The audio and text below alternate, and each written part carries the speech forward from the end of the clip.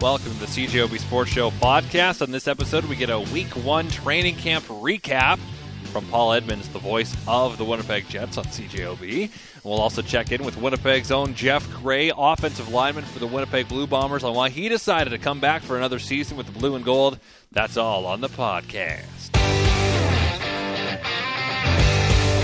In the upcoming NHL season, which starts next Thursday, Calgary at Winnipeg, right here on CJOB, and the man calling the action is Paul Edmonds, who joins us now on the show. Paul, how are you doing tonight?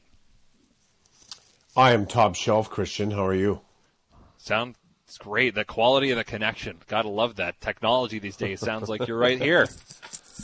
Well, Kelly Moore walked me through it today because I'm all thumbs when it comes to technology, but simple and easy. And he assured me if he could get through sort of the tutorial, then I could do it as well, and he was right. I will no comment on Kelly's technological skills, but we'll get to the training camp that we have an off day tomorrow, so we're through 5 days, basically halfway through, almost more than halfway through the training camp so far. What did we learn today, Paul? Well, I think what we learned today is what you've talked about quite a bit, and that is Josh Morrissey is ready for sort of the next step in his career. This is his 5th year as a full-time NHLer. He wears a letter, and last year there was a big step for him to take. And I think, admittedly, both by the coach and by Josh, that he struggled a little bit with the focal point being in on him as their top defenseman. And a big contract with that as well, and you try to do too much. I think Paul's line about the simplicity of the game and when veterans learn to play that simple style, it usually means that they're going to produce more. And Josh, I think, understands that. He wants to be a driver on the team, also understands that he wants to make whomever he's playing with on his right side, presumably, a better defenseman as well. So I think we learned that Josh Morrissey's ready for a step, and that will be good because there's a real focus for the Winnipeg Jets to get better defensively. And that not only is with the defenseman and the goaltender, but as the 5-man unit working in unison, including the forwards. And Paul's been talking about the 2 centermen that they've acquired as well, and Stastny and Nate Thompson, and how they're going to help the whole defensive scheme. But I think it's really going to start with Josh Morrissey and then Neil Pionk and how those defensive pairings shake down. There's more size and speed with them. There also, I think, is an element to the fact that the Winnipeg Jets just look like they've come into camp in pretty good shape here. It's been quick. It's been spirited. It's had pace all week. It's had tempo. They've got some real good, I guess, systematic play down the last couple of days. They've worked on the specialty teams the last 2 days. So I think if you asked Paul Maurice if he was happy the way this thing was trending, he would simply say yes. Now, I've heard from multiple accounts that the pace has been so different between this camp and the one we saw in the summer, which was going into the playoffs. Why do you think that is? I just think because there's no fear of the unknown. I mean, this is the second time they've been in this environment, Christian, and they understand how to handle it better, right? When you have some experience to draw on in the back of your head, you're always going to handle the next time around better. You're going to be able to handle it with more aplomb, right? There's no more nervous energy because you don't know what's going on. There's a focus on what you need to do. Everybody understands sort of the protocols, the safety measures. Everybody, I guess, kind of gets to the point where okay, I just fall in line. This is what I need to do to be able to play and go on the ice. Okay, let me do that. And it becomes part of the job. So you understand that. And I think because of that, they are a little bit more comfortable in this environment. And the fact that it's a 56-game schedule as well. This isn't, you've got to win this series against Calgary coming up with an exhibition game against Vancouver, otherwise you're out. And that is exactly what happened to the Winnipeg Jets. So there's not that fear going in because you don't know what's going on or how this is going to roll out. There's also the opportunity ahead that says we've got some time to maybe get some things figured out. We're going to play 56 games before we get into the postseason if we're fortunate enough to get there. So I just think all of those things combined help make this a little bit more of a focal point on what they're trying to do individually and as a team and in structure, and not worry about what they don't know and how this thing's going to unfold, because they have a pretty good idea, because they were one of those teams that were involved last August in the postseason. You mentioned they worked on special teams a bit more today. Is the power play unit set, or are they still trying things out there in terms of combinations? Well, I think it's the latter. The number one unit today, and Paul Maurice kind of joked about this. It was a flippant remark that he said that the penalty kill units looked a lot better than, and much to the chagrin, I think he said, of the power play units, meaning that he was more impressed with the way they were killing the penalties on his power play than the power play actually putting the puck behind his penalty kill units. So in saying that, you're going to have that number one unit, and it's going to be Neil Pionk up top with Blake Wheeler and Patrick Laine on the flanks. Down low on that bumper position, you're going to have Kyle Connor, and then in the middle, it's Mark Scheifele. So that's become pretty predictable on your number one unit. The number two unit today was, and I don't know whether they're kind of operating this with the idea of a placeholder in mind, but it was Nikolai Ehlers over on the one side. It was Josh Morrissey's the left-handed shot up top. It was Paul Stastny over in the Wheeler spot. And then you had Matthew Perreault kind of down low. And then they were kind of working in some of the members of that Group 1 power play unit. So Blake Wheeler took a turn as being the fifth guy on the second unit. So did Patrick Laine. So did Mark Scheifele. So I don't know if they're going to try to double up some of those players on the second unit, or if, in fact, you're going to see maybe a guy like Adam Lowry or Andrew Kopp, who both killed penalties today, maybe assume one of those spots in the second power play unit, but they couldn't do both. So the guys that were coming off of the first unit to go into the second unit today, if you're still with me, might have been just placeholders. Or we could look here and maybe surmise that they're trying to change some things up, and maybe there's going to be a guy or two that gets some extra minutes on the power play as being not only power play 1 and power play 2, and then maybe back to 5-on-5.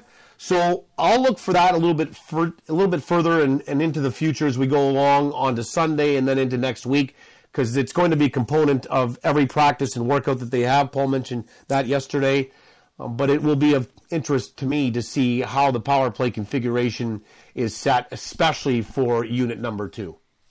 Talking with the voice of the Jets, Paul Edmonds, here on the CJOB Sports Show. I remember earlier this week, after the scrimmage, there was a lot of buzz about that Thompson, Lewis, Jansen Harkins combination, and unfortunately we haven't seen Harkins since then. Do we know anything about why he's been listed as unfit to practice? No, and that is something that, even the media, we're not asking questions about it anymore, because we've been conditioned not to ask questions about injuries because of sort of the stigma that's gone along with COVID as well, right? And Paul has just flat out said, listen, I'd love to give you a bit of a nugget on what's going on with the player, lower body, upper body, whatever it is. I just can't. It's just league rules that I just can't let you know what's going on with injuries. He did sort of hint earlier in the week that might be lifted, or there might be a little bit more latitude going forward, but for this week that he was not allowed to say anything. So nobody even asked about Jansen Harkins missing the last 2 skates, because quite frankly, he was dynamite on Wednesday with that line of Nate Thompson and Trevor Lewis. They pushed the pace. And if that's the fourth line for the Winnipeg Jets, and don't get me wrong, Matthew Perreault factored into that today as well, and he returned after missing 3 straight skates with Group 1 or the main group, and really didn't miss a beat. If that's your line where Paul has that maturity and that veteran presence on that fourth line, then Paul's going to be very happy about what he's going to be able to do and the types of situations he can get that fourth line into. Because overall, if they can play a few more minutes, that shaves a few more of those sort of tough minutes off of your top 2 lines, which only bodes well as you get further into the season and then presumably into a postseason. So you'll know when the Winnipeg Jets have really arrived is when they have become a 4-line hockey team. And right now, from what I've seen, and it's only against your own teammates in that, but what I've seen from Nate Thompson, Trevor Lewis, and Jansen Harkins and or Matthew Perreault is it's going to be a line that I think would rival the New York Islanders, who always seem to be able to throw out 4 lines at you and have a fourth line that's just as good as their second or third line at times. So we've got a few more skates. The Sunday skate is at the Iceplex, and then I believe they moved downtown to Bell MTS Place to get ready for the season opener Thursday. What are you looking for next week from the team to suggest to you that they're ready to go? Well, I think you're going to be looking at a little bit more of the personnel. Okay, Paul was asked today about the taxi squad. So, how does that shake down? And you'll get an idea of the guys that they want to have there. Paul said that he doesn't want young players watching hockey this year, meaning he doesn't want to relegate anybody that might be on an entry-level contract or presumed to be a prospect watching hockey. So we'll be looking to see who's going to get most of the reps, if there's some players from that Group 2 that elevated into that Group 1 area, or if, in fact, what we saw today, barring any injury, is what you get, with the exception of Jansen Harkins presumably returning. The other thing is, again, power play, penalty kills, specialty teams. And then I want to see if there's any new wrinkles in sort of their defensive schemes. They were working on some things today. They did a line change drill in the midst of a sort of a regroup at a neutral zone pressure drill today as well. Those are the types of things that I think, in Paul being asked about how the team's going to get better defensively, these drills are designed for the systematic play that they want in order to play not only inside their own zone, but pressure the puck when they don't have it in the neutral ice and in the forechecking zone. And then if you have to get into your zone, make sure that you're doing the right things to get possession of the puck so that you can get yourself out of your own zone as quickly as possible. So those will be the types of things that I'm watching, is what kind of drills they're going to be doing and what kind of drills they're doing in fact, to help and represent what they want to do defensively, Christian. Well, Paul, it should be a lot of fun. I'm looking very much forward to the game starting on Thursday. Just a few more days to go, less than a week. Looking forward to that. Paul, appreciate this. Have a good weekend. My pleasure. Anytime. Talk to you next week. Now we want to talk about the 4 Winnipeg Blue Bombers who were re-signed today. You heard from Jackson Jeffcoat earlier on in the show. Also, Shane Gauthier, who made the incredible play in the West Final to track down Nick Marshall and make sure he doesn't score a touchdown on that fake punt return. Toby Antigua, who was signed as a free agent about a year ago, just shy of a year ago. And Jeff Gray, University of Manitoba grad, member of the Winnipeg Blue Bombers, and he joins us now. Good evening, Jeff. How are you doing? Good. Yourself? Doing well. How does it feel to be secure for 2021 with Winnipeg Blue Bombers? Yeah, it's great to be back. That was always my intention to stay at home and be back with the Bombers, so it's nice to have that done. You can't exactly breathe too easily because there's still a little bit of uncertainty with everything and all that to keep that in mind. But no, it's great to be back with the Bombers. Yeah, we're operating on the assumption that there will be some kind of season in 2021, not necessarily a fully normal season, but the CFL is going to do everything it can to have a 2021. So for you, what was 2020 like without football?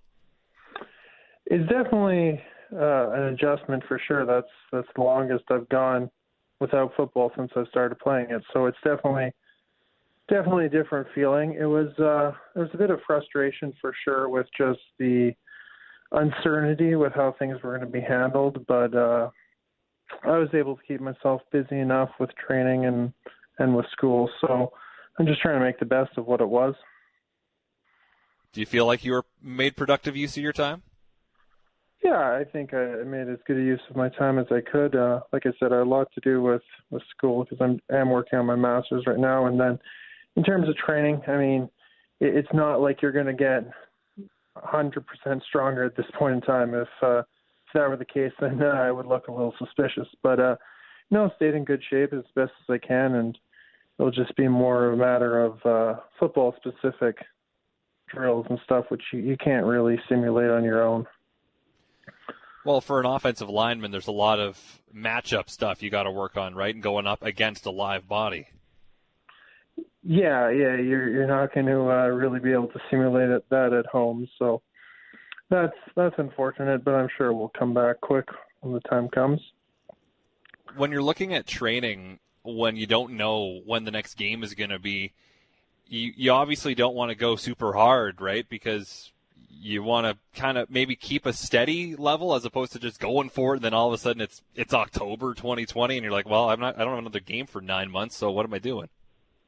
Yeah, I think just consistency is a good thing, just to keep some semblance of a routine, especially for a lot of people. Football is the main structure in their day-to-day life. So then when that's taken away, whether it's football or whether it's your regular everyday job, you still need to maintain some semblance of structure and routine. So I think that's the biggest thing with training.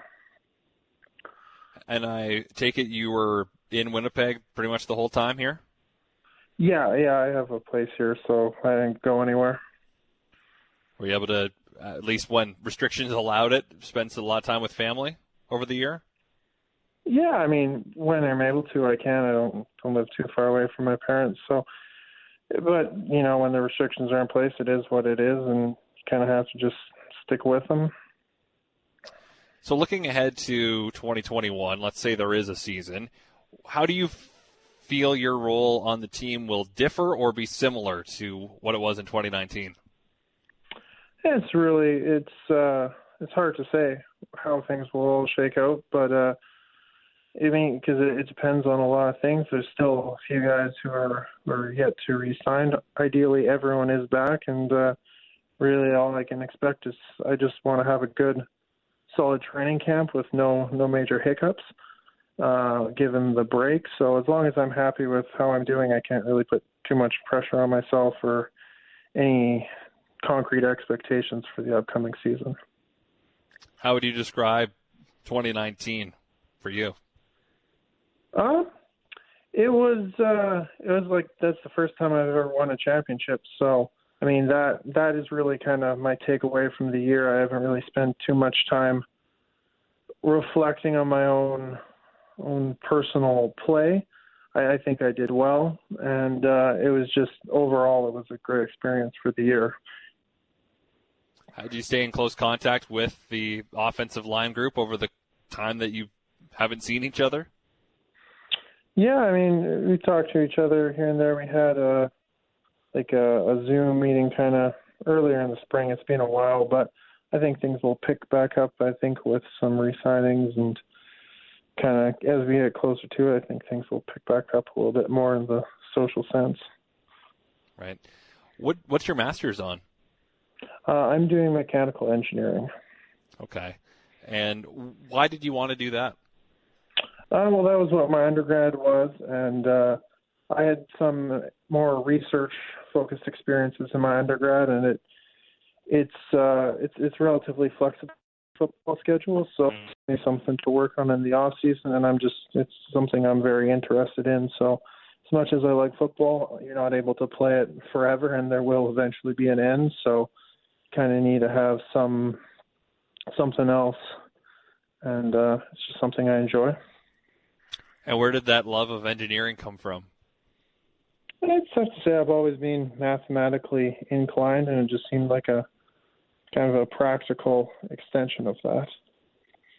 Okay. And it's a lot of work, isn't it? The schooling for engineering?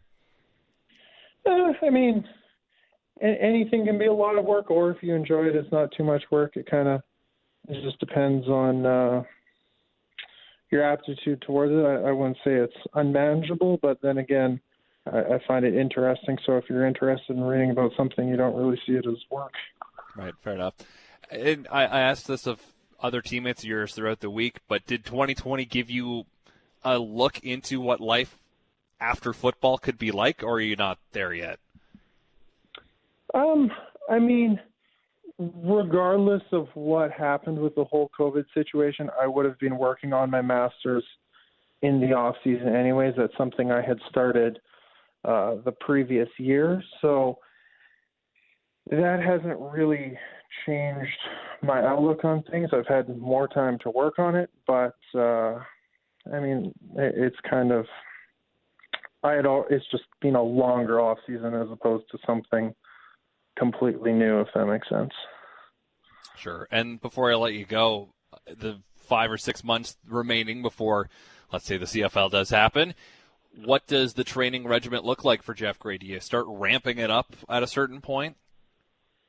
Really, the biggest thing that will be that change my training is the weather. You can't really run outside right now in any practical sense for football. So as things get nicer in the spring, then I'll look to kind of get on a field outside because I have a pretty convenient home gym setup. I was able to borrow some weights from my weightlifting club, so they were kind enough to lend those to me. So I have weights set up in the garage. It's just running, which I'm not going to go plow the field just quite yet.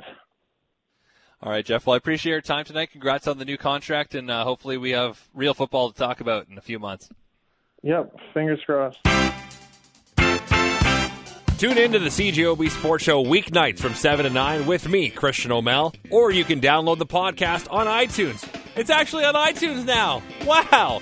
If you got an Android, then I think you're out of luck, but Apple products, you're good. So listen to the podcast. Please subscribe. You can rate it. What's the worst that could happen?